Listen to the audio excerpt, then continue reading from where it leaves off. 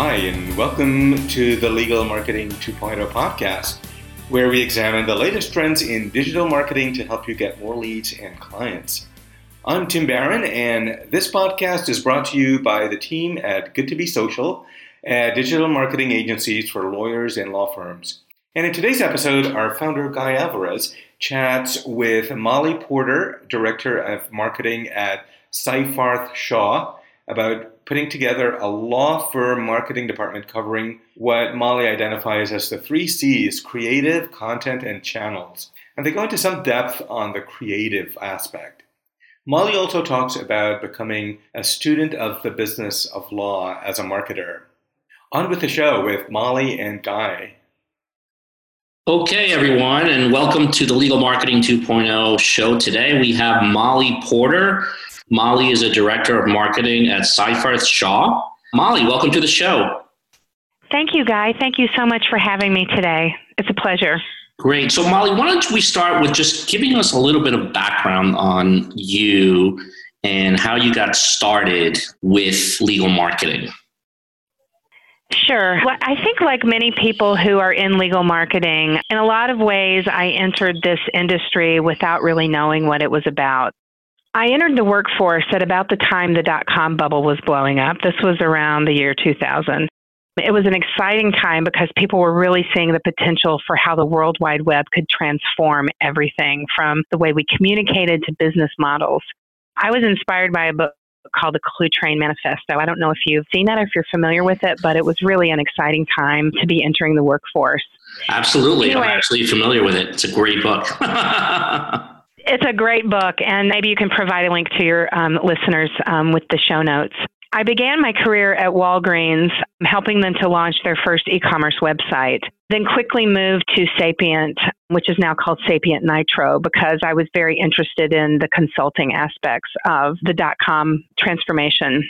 And while I was there, I worked with clients like Audi, Volkswagen, Alcatel-Lucent, and Nokia on their content strategies. Of course, there was a downside to the dot-com bubble, which was the bubble burst. I probably don't have to tell you about that. It affected a lot of people. And at that time, I made a choice to enter what seemed like a recession-proof industry, which was the legal industry. Well, we all know how that turned out. Absolutely. In 2008, we saw exactly how vulnerable the legal industry could be to larger economic forces. But when I entered the legal industry, I really wanted to capitalize on the role that I had had at Sapient, and I wanted to come in as a subject matter expert on the web. My first role was web project manager in the marketing department at Foley & Lardner.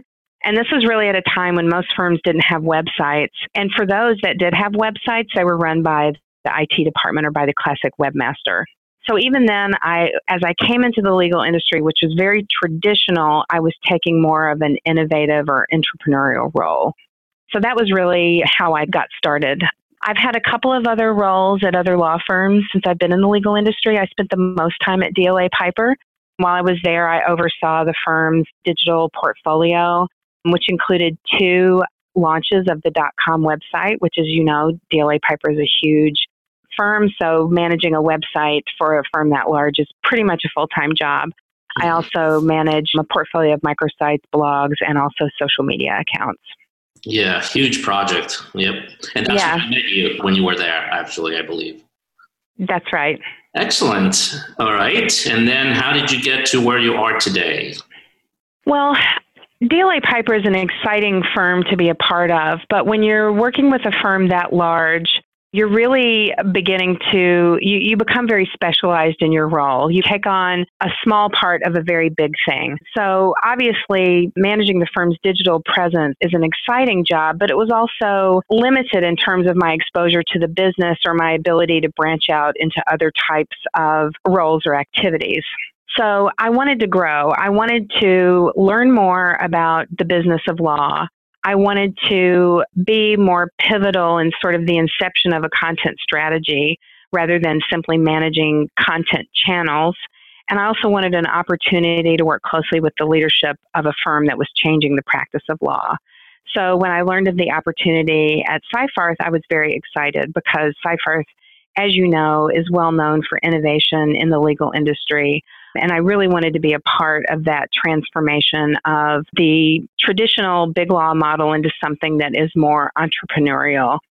So that in that way, I sort of came full circle. I spent many years working in a small role in a traditional organization, and now here at Seyfarth, I can take a larger role in a firm that's really trying to change. So it's been very exciting to be here. I mean, when I first saw the announcement that you had moved over to Seyfarth, I thought it was a perfect match for you and for the firm. I mean, I think the firm has always, as you said, been very well known to be very innovative. A lot of your client-focused initiatives have received a lot of notoriety and some of the great things you're doing. But one of the things that I personally thought is, while they were doing great on that end, I thought their marketing actually, specifically their digital marketing, was lagging a little bit behind. So when I learned that you joined the firm, I thought it was a perfect combination. And so I was very happy to see that. That's right, Guy. Our digital marketing is growing a little bit long in the tooth, but I think in the next couple of years, you're going to be seeing some changes in that regard. But working at a smaller firm, there are more foundational opportunities that I've really been engaged in over the last couple of years. Really building up an editorial function, really working with my team to become more creative, to think of more creative solutions to some of the design problems that we get in, and really building up the way that we keep and curate our data on clients. That's really been my focus and setting up for the next big push, which is going to be a brand and website update. That's great. So interestingly, when you and I met, I guess it's been about a month or so last, and we caught up in our conversation, one of the things I found really interesting was sort of the approach you were using in actually managing and staffing up your marketing department. And in our conversations, we really talked about, you were sort of following an agency model and bringing in different types of pieces to sort of serve the client, in this case, your firm. Can you talk a little bit more about that? What are the different components and how are you putting this marketing department together to really serve the different needs that the firm has from a marketing and business development perspective? Well, much of this setup is thanks to a very smart reorganization of the department by my boss, my mentor, Josh Kubicki, who is our firm's chief strategy officer. One of the first things that he did when he came into his role is he wanted our marketing people, so the people who directly touch all of the marketing activities for the practices and departments, to really be more closely aligned with practice management and practice development. So what he created was a department called Strategic Performance. And within Strategic Performance, there are people that I think of as the chief executives for each of the departments, or what might be called in traditional corporate structure, business units. So each of the departments has their own chief executive and their own chief marketing officer. So the marketing department that I run is really an internal agency to work with the executives on the department side or on the legal practice side to work out their marketing strategy. What are the creative needs that they have? What are they trying to build? Who are they trying to reach? And how can we do that in a way that really gets the attention of the right people? So my team is really, I think, what in a traditional sense would have been called a comms team, is now built up to have the capabilities that you really need to run an effective digital marketing practice. As you pointed out earlier, we are in the process of rebuilding our digital presence, but in the meanwhile, what we're doing is we're building up capabilities that can really support that presence going forward. So I think of it as the 3 C's. You've got creative, which is your classic graphic design, and brand. So brand in this sense is the look and feel, the brand standards. You've got content, which is content strategy, which is the messaging. How does it sound? Not just what we're saying, but how we say it and how we get it out into the world. And then also channels, which is where our marketing technology people sit. So how do we keep our website running? What are the standards for the website?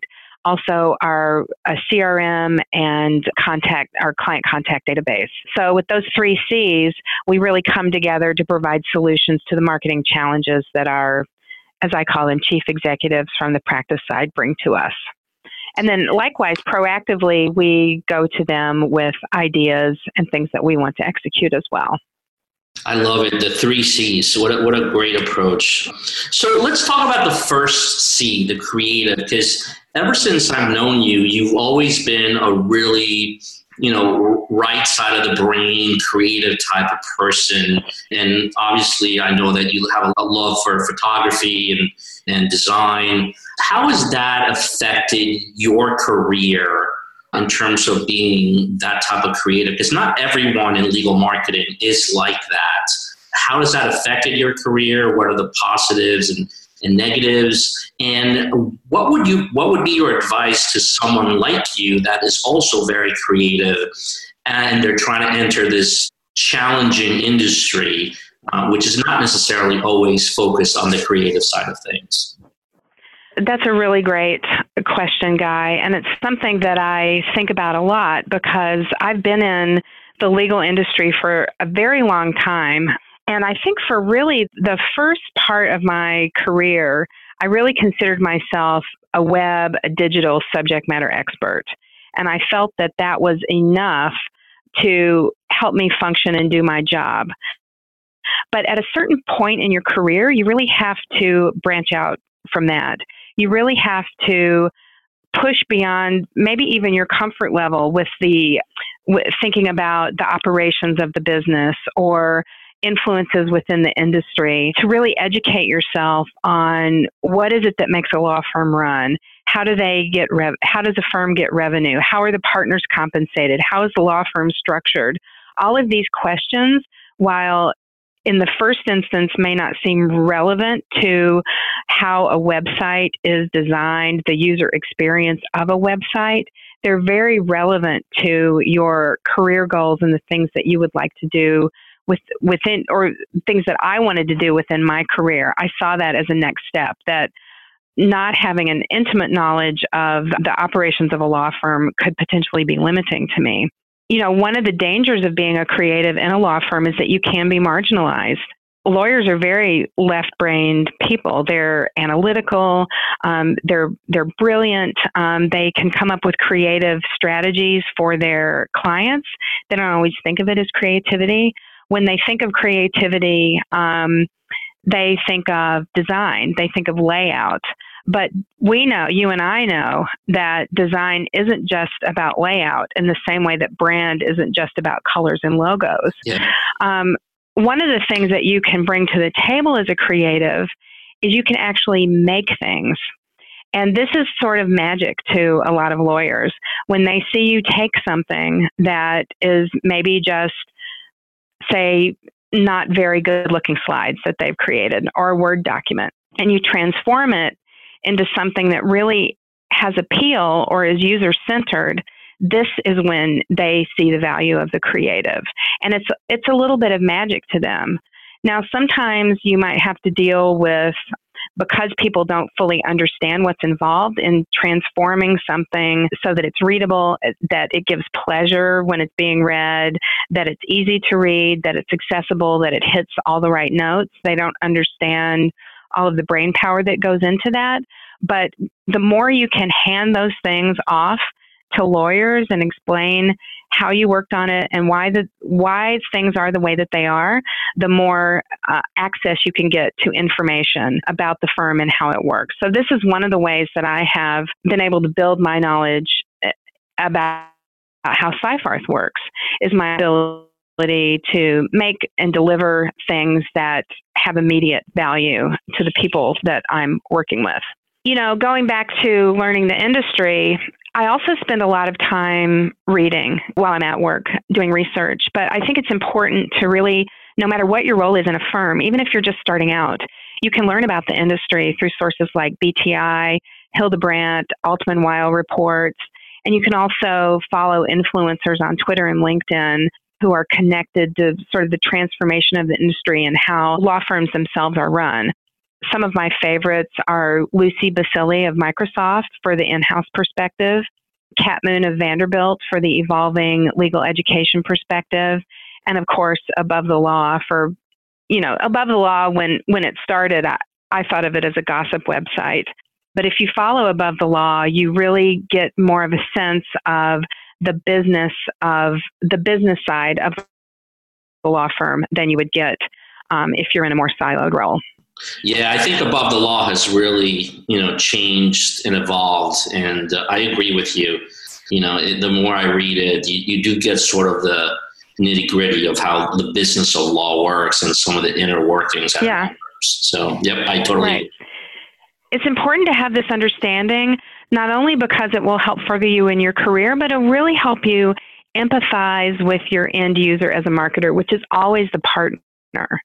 So the partner is the person that you really need to understand. For instance, knowing that a partner charges $600 an hour should totally change your approach to how you conduct a meeting or how you communicate with that partner. You have to serve up everything so that it takes the minimal amount of time so they can make a decision. So that's one of the reasons why it's important to learn the business from a creative point of view. I love it. So talking about creative, one of the things that I know, and you had sent me a video, is you guys you launched a game at the ACC annual meeting. Talk a little bit about the game. I mean, I think it's so innovative, and I haven't seen any other law firm do this. So maybe if you can talk to us a little bit about, how this game came about, what was the idea behind it, and then a little bit about, what's been the response to the game so far. That would be fabulous. Yeah. Well, thank you for watching that video. And honestly, I would say that what we did for the ACC annual meeting last year or in October really encapsulates everything that I've been talking about. What it is to be creative, what it is to know the business, what it is to know the messaging. So just to back up and tell you a little bit about the inception of it. So one of the things that we say here at Seyfarth is that we've been adding new capabilities and skills that help us serve our clients better for over a dozen years now. It began with Lean Six Sigma. It has resulted in new technology that we've been using to help serve our clients, most recently, robotic process automation. And when we started to think about this, we really began to think about it as levels. Like, what level are we going to go to for our clients? And how can we level up our own skills so we can help our clients? And that immediately, of course, that language brings to mind the idea of a video game. So we knew we had the ACC annual meeting coming up. So I pitched the idea of building a game that people could play in our booth, because we are Seyfarth, we are innovative, we are client service. It's client service oriented. It's not enough for us to simply go and stand in a booth at a meeting where our clients are and expect them to come and talk to us. We really wanted something that would magnetize people to the booth and something that we could talk to people about while they were in the booth. I don't know if you've been to the ACC annual meeting, but the bulk of law firm booths are very standard issue, what you would expect. Yep. Cookie cutter, what I would call. Yes. Yep. They're beautiful. Some of these firms have beautiful brands. Our brand is pretty stale, so we can't rely on that. People have been seeing that brand for too many years. So we have to get creative. We designed a video game experience for the booth, and the name of the game is Level Up. And really the idea behind the game is that we've been leveling up our capabilities for the last dozen years. Now we want to help our clients level up their own capabilities within their law departments so they can better serve their organizations. And this is where the consulting angle comes in to a certain degree, but also the legal practice. So, we have a consulting arm of the firm, Seyfarth Lean Consulting. We do greenbelt trainings for our clients. We do many things, but we also come in and work with our lawyers. We bring in project managers and legal process experts to help our lawyers execute. And from what we've learned over the years, we can actually bring some of that knowledge to our clients. So we designed this video game to tell that story. And the video game itself is based on Space Invaders. You might remember Space Invaders. Maybe you played it. But the idea is that our client is represented by a character who's going across the bottom of the screen. And these skills fall out of the sky. So process improvement, project management, data analytics. So the client is represented by a character that goes across the bottom of the screen. And skills will drop down that the client can actually use to level up. So those skills are project management, process improvement, technology, data analytics, and change management. That's my favorite. It's represented by a heart. And they can use that then to defeat the obstacles to their personal, professional, and organizational success. Things like poor communication, time management, frustration, risk and errors. And so we deliberately simplified the message into the game format. But what we found is that as we were giving booth visitors the game tutorial, we were actually telling the story of Seyfarth. And they got to experience it in a hands-on way by playing the game. We had a tremendous amount of traffic to the booth. It was incredible. And the thing that was the best, and this really proves out one of my sort of guiding principles, is I have to make my own precedent. One of the ways that I do that is by really bringing my talent for connecting with the human side of the story. And so what was really gratifying to me was as they would pass the booth, you could see their faces light up. They recognized something about themselves. Maybe it was a memory they had of playing games as they were young. Maybe they were simply impressed that our booth didn't look like anybody else's. Maybe it brought to mind their children, their children who play games. It was really interesting to see us connect on a human level. Because even though lawyers are different from me, and you're a lawyer, but you're different from most lawyers, right? I hope so. Even though they're different, they're still human. And Absolutely. humans have emotions and they have feelings. And this game really helped us connect with people on that level. And one of my inspirations for the game was my kids. My kids play Minecraft and they play Mario. And really, when we had this idea of building a video game, the fact that it be 8-bit was really important to us, that it actually have that classic video game look, because I knew that would connect on both those levels. On the level of memory, like, oh, I used to play games like this when I was a kid, but also on the level of people like me who may not play games, but they have people in their lives they love who play games, and they recognize it. So it was a big success. We had more contacts in the booth than we've ever had.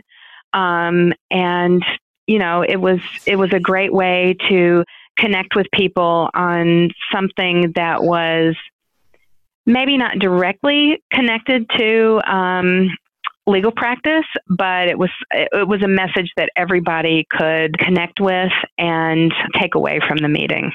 Well, it sounds like it was certainly memorable. And when you're at these meetings, there's so much going on. So if there's things that you can do that people will remember you and remember the firm, I think that's a huge, huge win. And I love it. I really love the idea behind it. We're going to add a link to the video in the show notes so that our listeners can take a look at what you guys did. But I think it's fabulous. And one thing that I want to stress is that the game wasn't the point. The point was to have something that we could talk to people about. Absolutely. And yeah. And last year we did something slightly different. We actually did a customer journey map on the floor of the ACC annual conference. And we used emojis for that. And it was really fun. So, we had like 5 different emojis. Some were smiling, some were frowning. And for each stage of the legal buy process, we asked people to tell them how they felt. Whether they were in the discovery mode, whether they were engaging with a law firm, whether they were actually getting the work done, and even when they got the bill, how does this feel?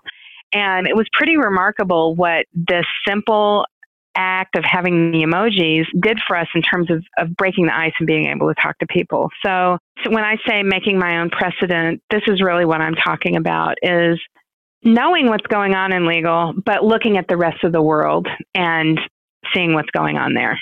I love it. It's fabulous. All right. Well, we're almost out of time, unfortunately, because I could go on and on listening to you.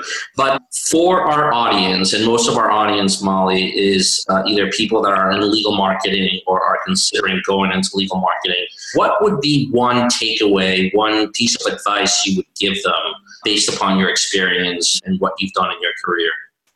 I think I would have to go the of making things. And I would say specifically, learn how to rock a PowerPoint, because PowerPoint it's such a versatile tool and lawyers use it in their practice all the time. They use it for thought leadership. They do webinars. There are meetings, there are internal meetings, there are partner meetings. Every single one of these things depends on a PowerPoint deck.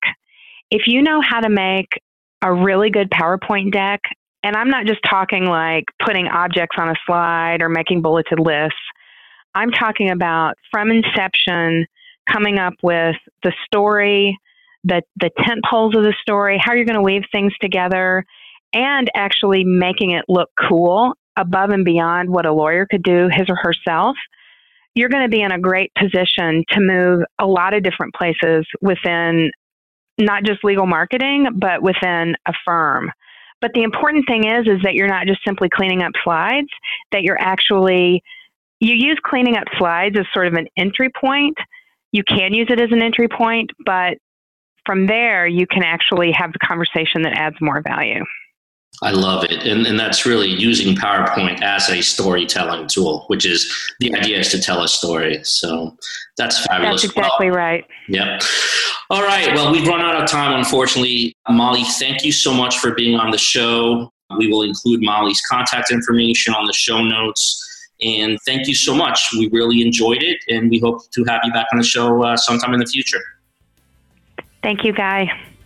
Before you go, I want to ask you a question. Do you struggle with digital marketing and how to make it work for you and for your firm?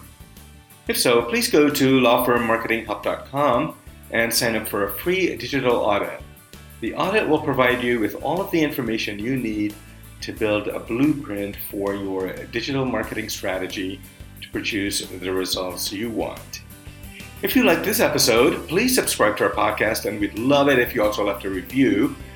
We're on iTunes, Stitcher, and SoundCloud, and wherever you listen to podcasts. You'll find the show notes for this episode, along with all of the Legal Marketing 2.0 episodes at goodtobesocial.com. Thanks for listening. Until next time.